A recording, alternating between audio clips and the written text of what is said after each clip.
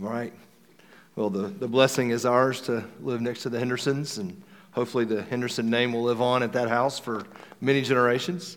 I do have my wife with me, Danielle. She's here, so if you want to give your greeting to her, we have great. She loves that. Yeah, I won't ask her to stand. We have 4 children, one married down in Danville, 2, and one's about to finish her grad degree at UK. One's a sophomore at UK, and then one's a senior at Tates Creek High School, and will graduate this May. So we're about to be empty nesters. So we're eager for that. I'm more eager than she is. I'm on the clock. Like, y'all got to hurry up and get out.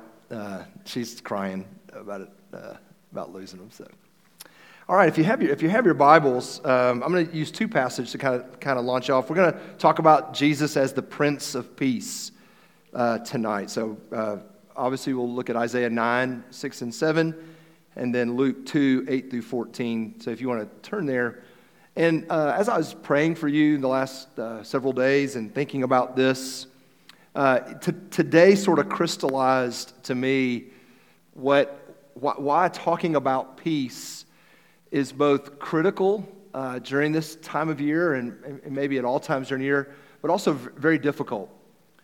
For example, tonight, we were talking with my mother-in-law about one of our cousins who is probably going to be deployed for the umpteenth time as he's a general in the Marine Corps, and he's going to go somewhere in the world that we don't know.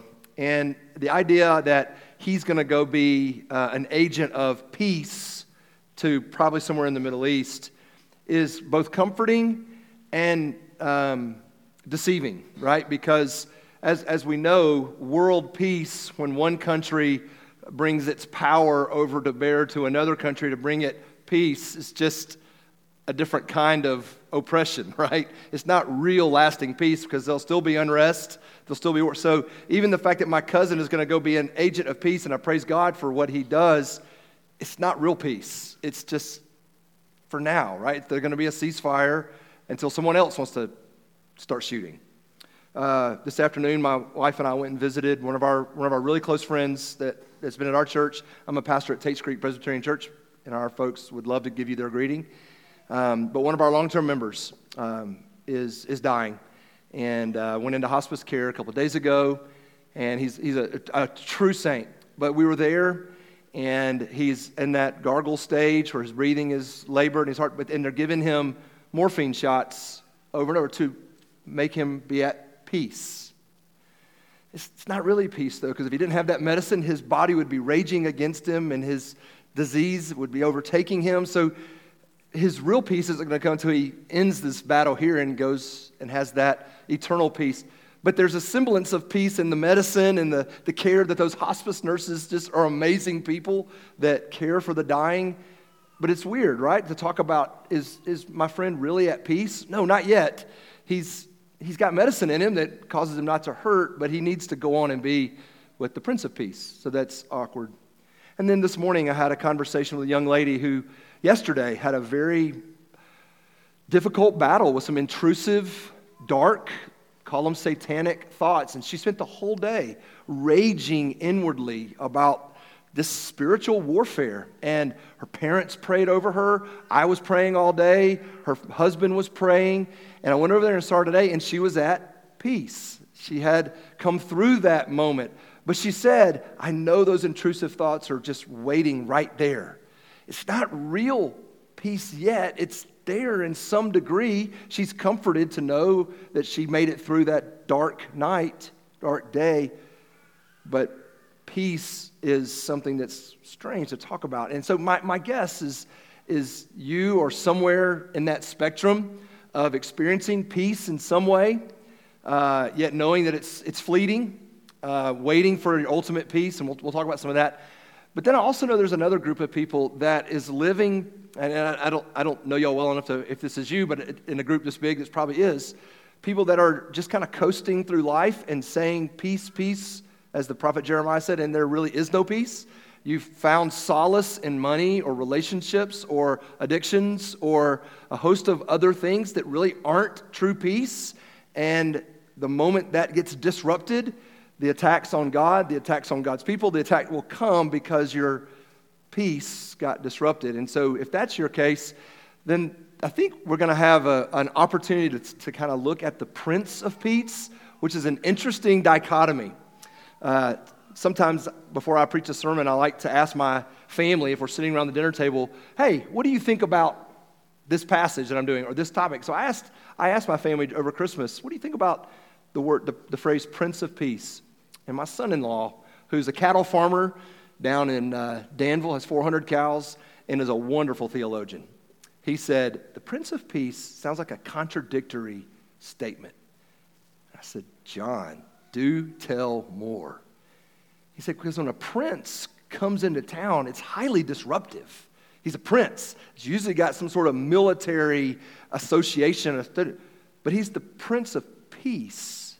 And I said, John, that's exactly what I think Jesus is about.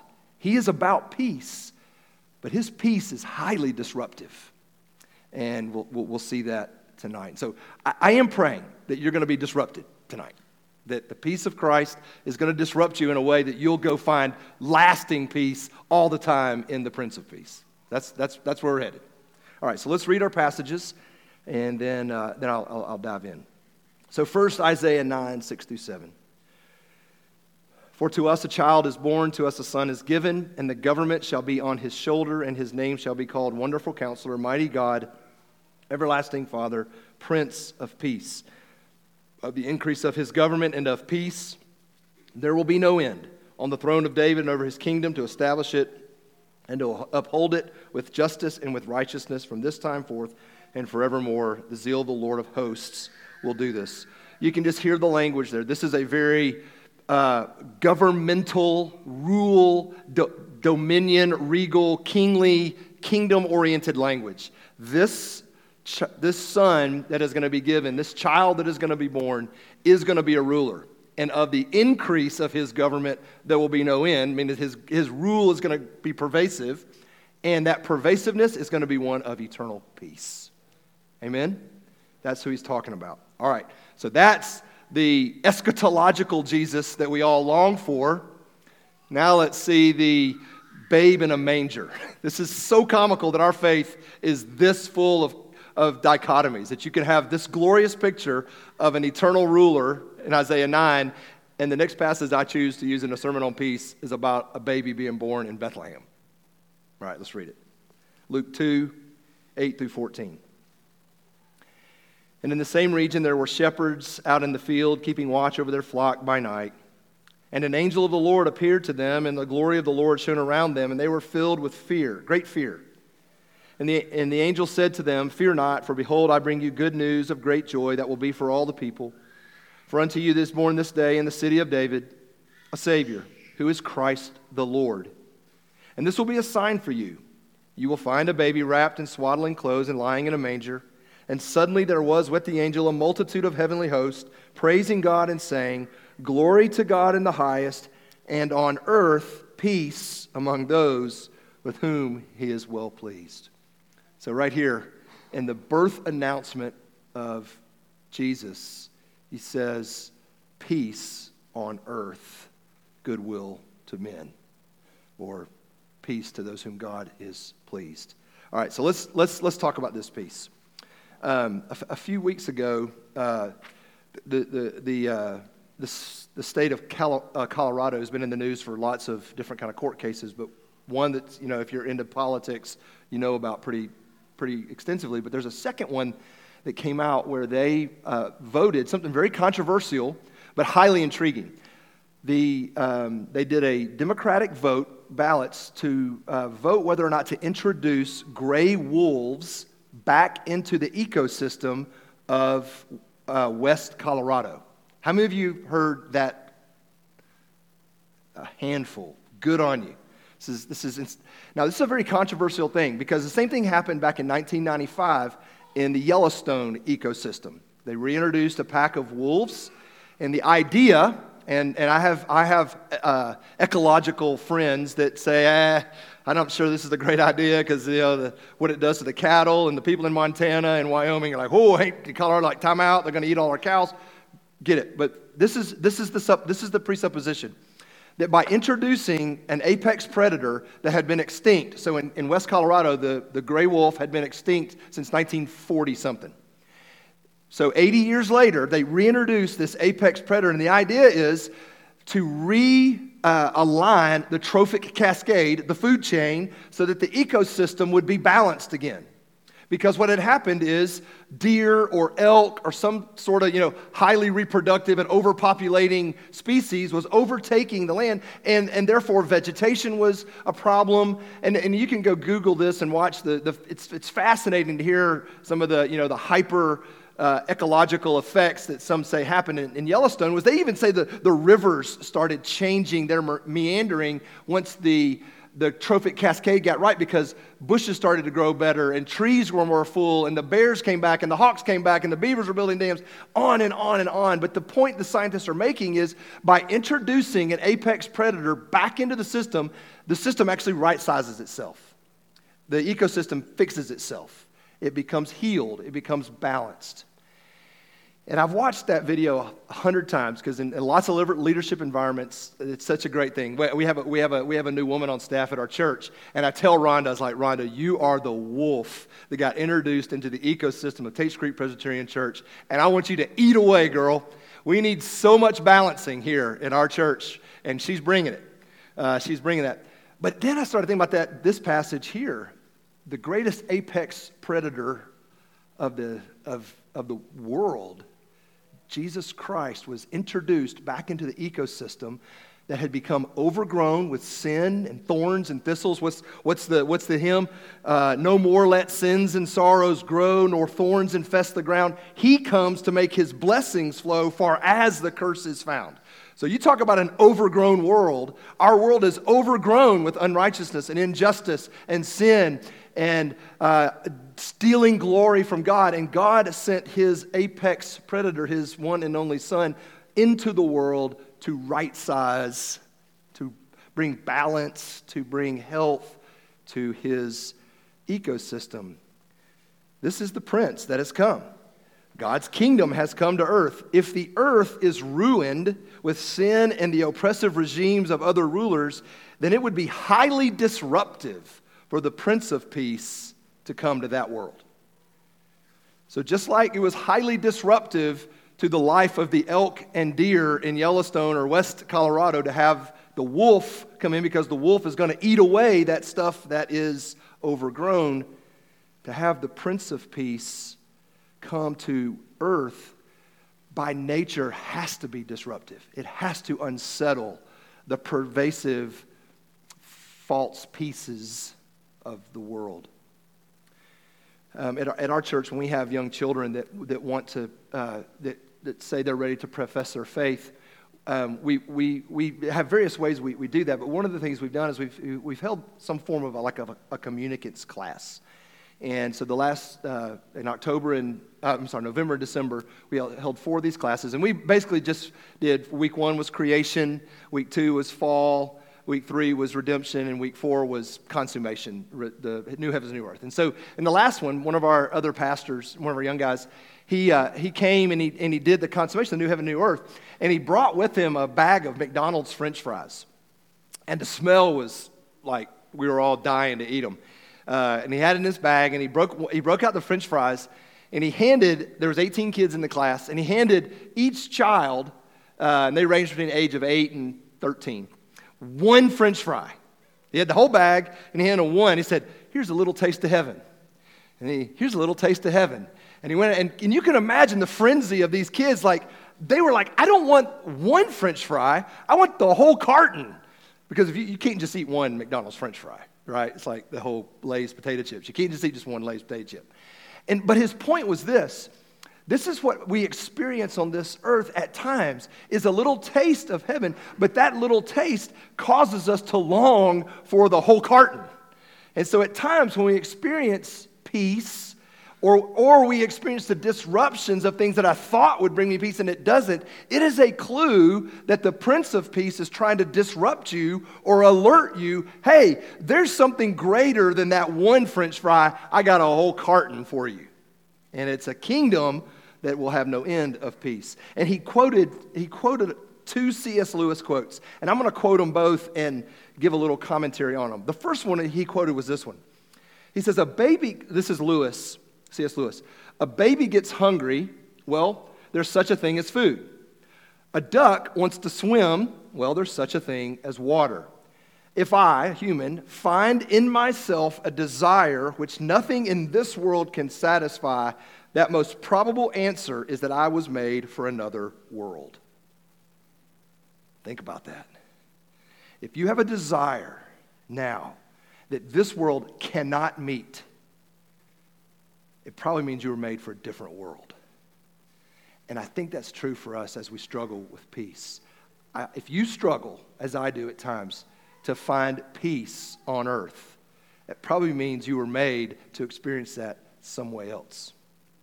And I think that's one of the messages. So the angel said to the shepherds, I bring you good news of great joy. A Savior has been born. He is Christ the Lord. The second quote that he read, and you probably heard this one before. This is again Lewis. He says this, it would seem that our Lord finds our desires not too strong, but too weak. We are half-hearted creatures fooling about with drink and sex and ambition when infinite joy is offered us. Like an ignorant child who wants to go on making mud pies in a slum because he cannot imagine what is meant by the offer of a holiday at the sea, we are far too easily pleased. So this is the other side of the peace coin. Perhaps you're looking for peace, but you're looking for it in all the wrong places. You're looking for it in ways that are temporary, ways that are unsatisfying, ways that are not eternal, ways that are worldly. As I quoted before, the prophet Jeremiah said to the people of Israel, you are saying there's peace, peace, when there is no peace. The peace that Jesus brings is a disruptive peace. Let's consider this for just a second. Let's do this in three ways. One, the disruptive nature of his birth.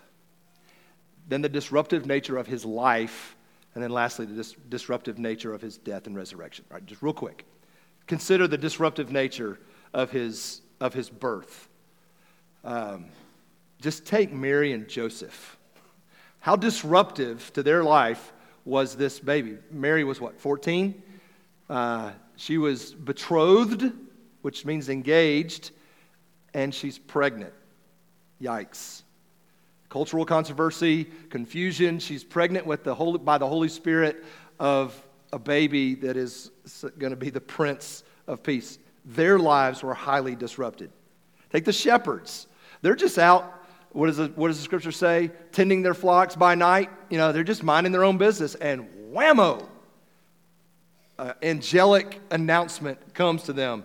Hey guys, I bring you good news of great joy. And lots of people have commented on why God chose to announce to the most outcast group of people on the earth the birth of the Prince of Peace. I mean, you have to just laugh at a divine comedy that is. That God chose a shepherd group to say, hey, right down there is my Prince of Peace.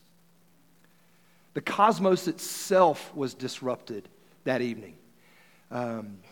You know the story of the wise men. There was men in the east that saw a star from where they were, and they were experts in astrology. They saw this star that they knew meant something regal has been happening or born in another part of the world. We have to go. And the Bible tells us they went on a 2-year journey just to figure out where that star was supposed to be originating out of. And it landed, as we know, over Bethlehem, and it landed over the Prince of Peace. So the cosmos itself was declaring the peace of God had come. This one's tragic. King Herod gets word that these men from the east had come, and in his paranoia, he has every 2-year-old in that region killed. I thought this was the Prince of Peace, yet 2-year-old babies are dying. His peace was disruptive. He was born into a region that was under Roman authority. If you've studied any of world history, you've heard of the Pax Romana, the peace of Rome. Well, this is what one historian said about that peace. Rome and its Caesars had bludgeoned every foe into submission. There was peace, but it was a dark peace, and no man or woman or boy or girl could say a word against it without fearfully looking over his or her shoulder. It wasn't really peace. It was, like I mentioned before, it was the oppressive rule of some other outside force. But this is the peaceful night that the Prince of Peace was born into.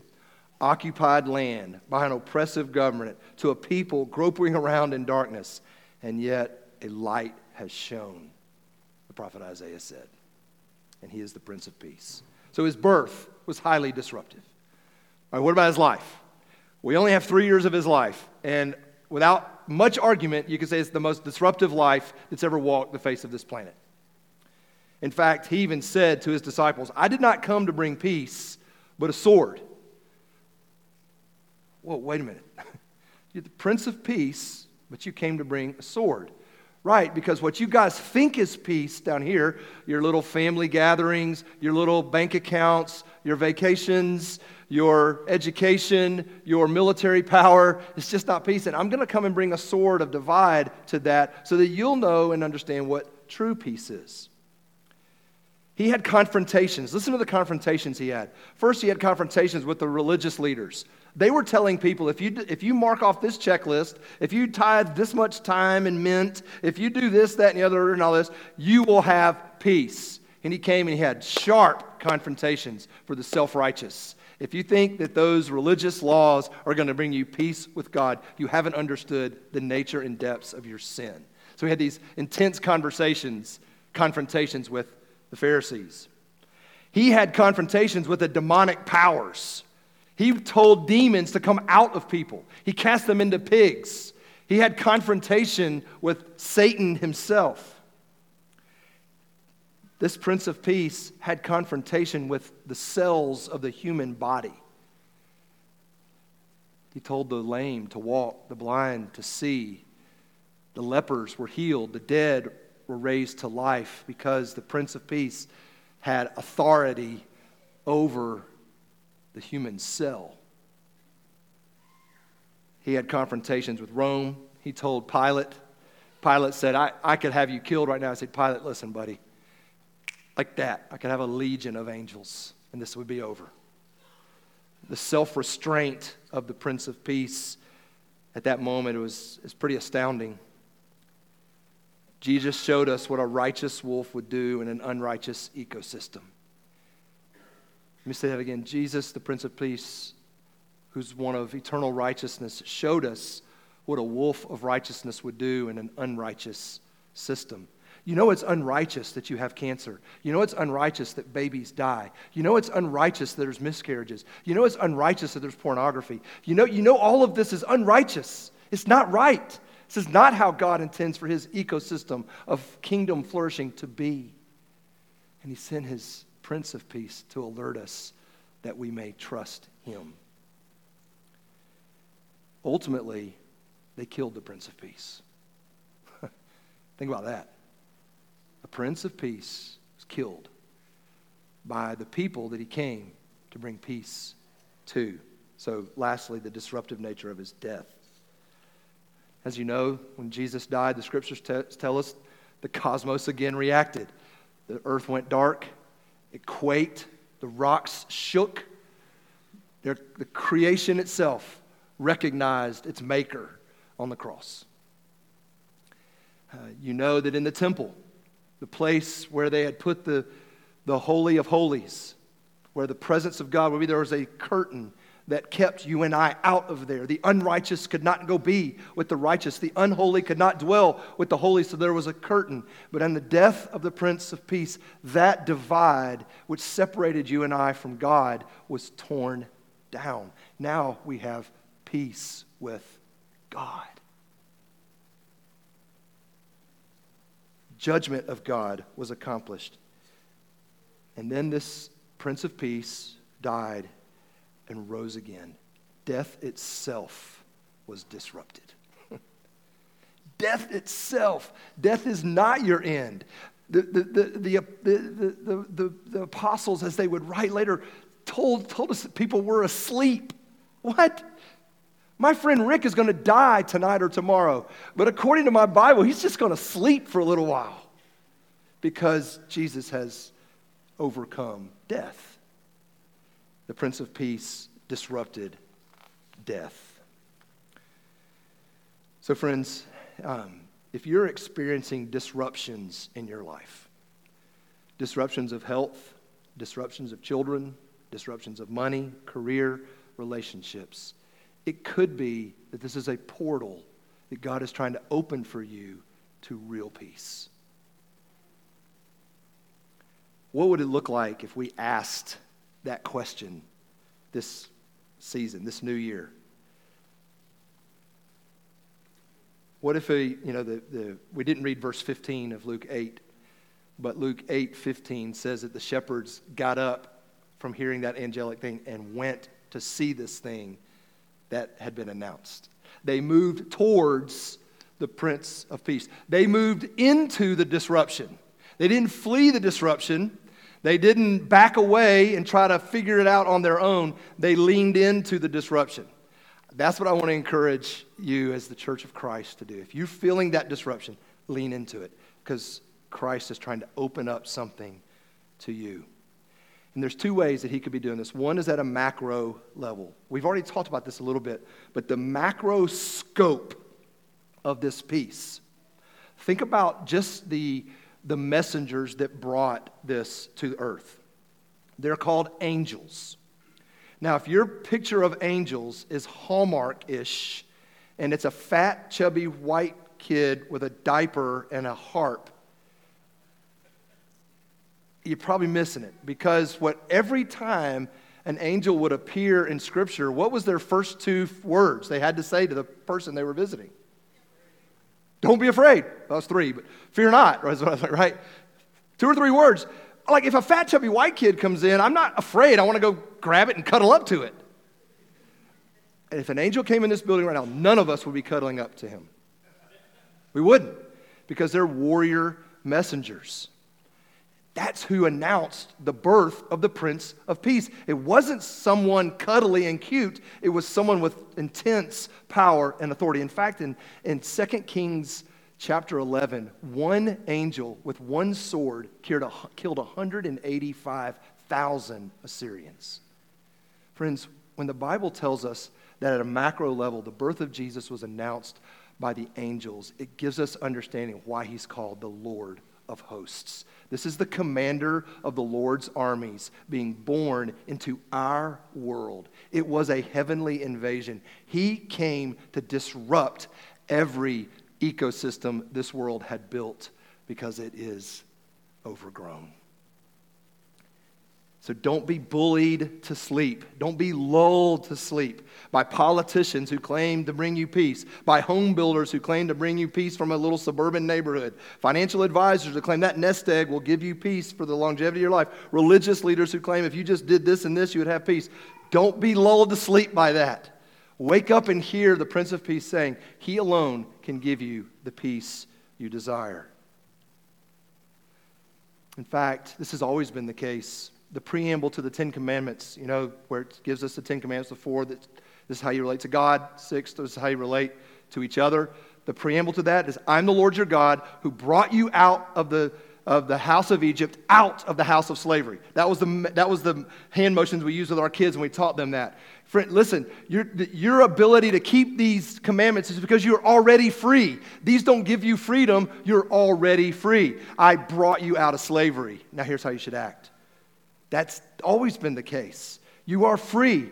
You are at peace. Why? Because God, you have peace with God. So at a macro level, this year, would you be willing to ask what injustice, what brokenness, what darkness could the Prince of Peace be asking me to move toward in the world? But biblically speaking, and you know this to be true, macro things always start at a seed level, right? The kingdom of God is like a mustard seed that is the smallest of all the plants, but when it's full grown, it's a macro kingdom. the way things work even in our own life. If I want to do something here at a macro level for justice or righteousness or sin, problems in the world, it's got to start here in me. And so there's a micro level of this. Many years ago when my sister and I were 10 and 12, I was getting out of a car door this way, and I thought she was going that way. And so I just got out of the car and I just shut it like that. And she had her hand in the door frame trying to pull herself out of the car, and the door shut right on her hand. And it shut in such a way that we couldn't unlock it, nor could we unlock it with a power thing, or the only way we could engage the door mechanically to open it was to shut it fully. All right, you're all cringing. You cringed when I first said it was a hand. Now, yeah, we had to risk crushing her hand to get her free. And again, this is like the Wolf illustration. I've thought about this in so many ways, but this is a great picture of how many of us in life think. Think about if I had said to my sister, Pam, I know you're stuck. I know you've got a problem in your hands, and I know it hurts, but you can make peace with that situation. You can just stay in the backseat of this car the rest of your life. We'll bring you your books for school. We'll bring you a TV. We'll bring you some food. You can actually get married back here in the backseat of this car, and you can have kids back here, and you can have a peaceful life in the backseat of this Buick. All of you are like, that's dumb. Just take the chance of breaking her hand. That can be fixed, and then she can be free. So why don't you just push the door too, and she's free? And that's what we did, obviously. We pushed the door. Thank God it didn't break her hand. It just kind of hurt it for a few months. Now my sister lives in Wilmington, North Carolina, has 3 kids, a boat, of highly successful real estate. She's not in the backseat of a car. She's not at peace with her situation. But to be free meant some disruption, meant some pain, some difficulty. And I've thought about that a lot, that what I think is peaceful is really just me trying to do life in the backseat of a car with my hand in the door jamb. When if I were to press into that disruption that I'm feeling, that unsettledness, that conviction, that challenge that I'm having, it could be a portal to a beach vacation in Wilmington, North Carolina with 3 kids and a successful business. You understand the story. And so my thought to you is what sin, what relationship, what decision, what sacrifice is the Prince of Peace asking you at a micro level to move toward this year? All right, let's finish up. One of the songs, I don't know if y'all sang it here, but I'm sure you heard it on the radio, but I think Casting Crowns has done to me the best version of it. It's the song I Heard the Bells on Christmas Day.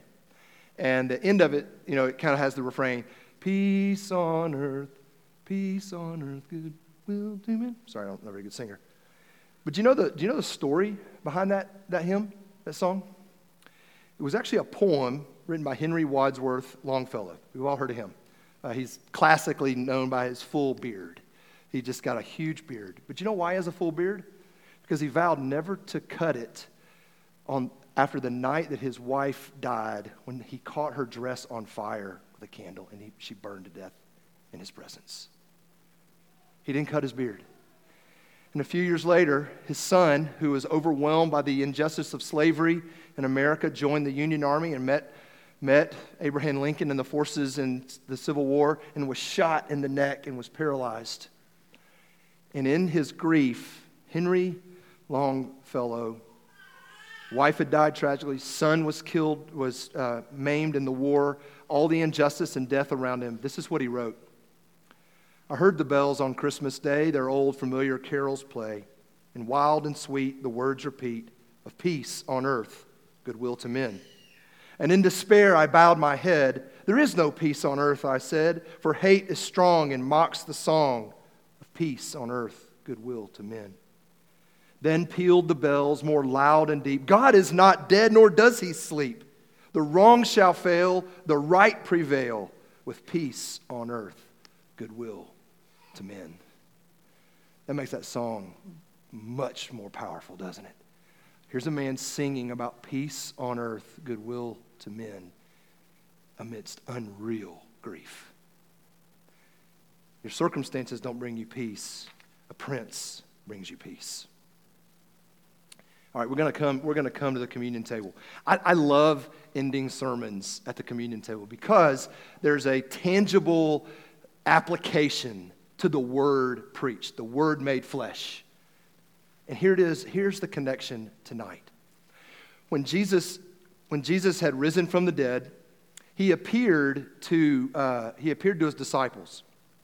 And you can go read it in John chapter 20 and in Luke chapter 24. In both places, it says that he appeared in the room, the doors were locked, and he disappeared, which is a great scientific exploration for some of you scientists to do. How does a physical body just appear inside of a room?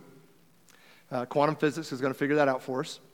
But his first words to them were, "Peace to you." They were terrified. Dude, I saw you dead on a cross 3 days ago, and here you are in my living room, alive. And he says, "Peace to you." The Prince of Peace is highly disruptive. And then he says something that is so funny, but has such real application for us. He says, "Hey, y'all have anything to eat? Y'all got anything to eat?" There's two reasons I think this is amazing. One, it's the greatest resurrection apologetic there is. This wasn't a ghost. This wasn't a spirit. This wasn't an ideology. This was a flesh and blood human who was about to consume some fish that was just caught out of the Sea of Galilee to prove I'm alive. So if you're struggling with the resurrection, just know Jesus Christ ate physical fish in the presence of other people eating physical fish, a man who had risen from the dead. But the second thing is, every time he brought that phrase up to the disciples, they remembered the meal. They remembered what he said to them. He said, "Guys, this is my body given for you. And this is my blood of the new covenant shed for you. Do this in remembrance of me. For as often as you eat this bread and drink this cup, you proclaim the Lord's death until he comes." So when Jesus was standing before them as the Prince of Peace, telling them, "Peace to you," they could say, "You darn right, there's peace to me. You have been broken your body and shed your blood for me." And you know as well as I do, 11 of those 12 disciples all suffered martyrdom deaths. How could they do that? Because they believed not in a worldly peace, but in an eternal peace given to them by their Savior, Christ the Lord. Amen? So, Billy and I are going to be down here. This is communion for us. This is one of the most highest privileges to me in the church, is to get up from your seat, testify that Savior represented in that broken body and that shed blood is my Savior. And he is your Prince of Peace. And so if this is your faith, this is your table. This is not Billy's table. This is not Lexington Christian Fellowship's table. This is not my table. This table was laid out by the Prince of Peace. And if that's your faith, he says, "Come." And I hope you see that in a new light, that when you take of this meal will not satisfy you. This is, again, one of the great paradoxes, right? This meal will not satisfy you. You'll have to go to Rally's or Taco Bell or somewhere else after this to really get your stomach filled. But make no mistake about it, this meal will satisfy you eternally because of who is represented here. He is your eternal sustenance. Amen. So, I don't know how y'all normally do it, but Billy and I will be here. Come as you will, come as you can. If you're unable to come, we'll bring it to you. But you can take it over from here, brother.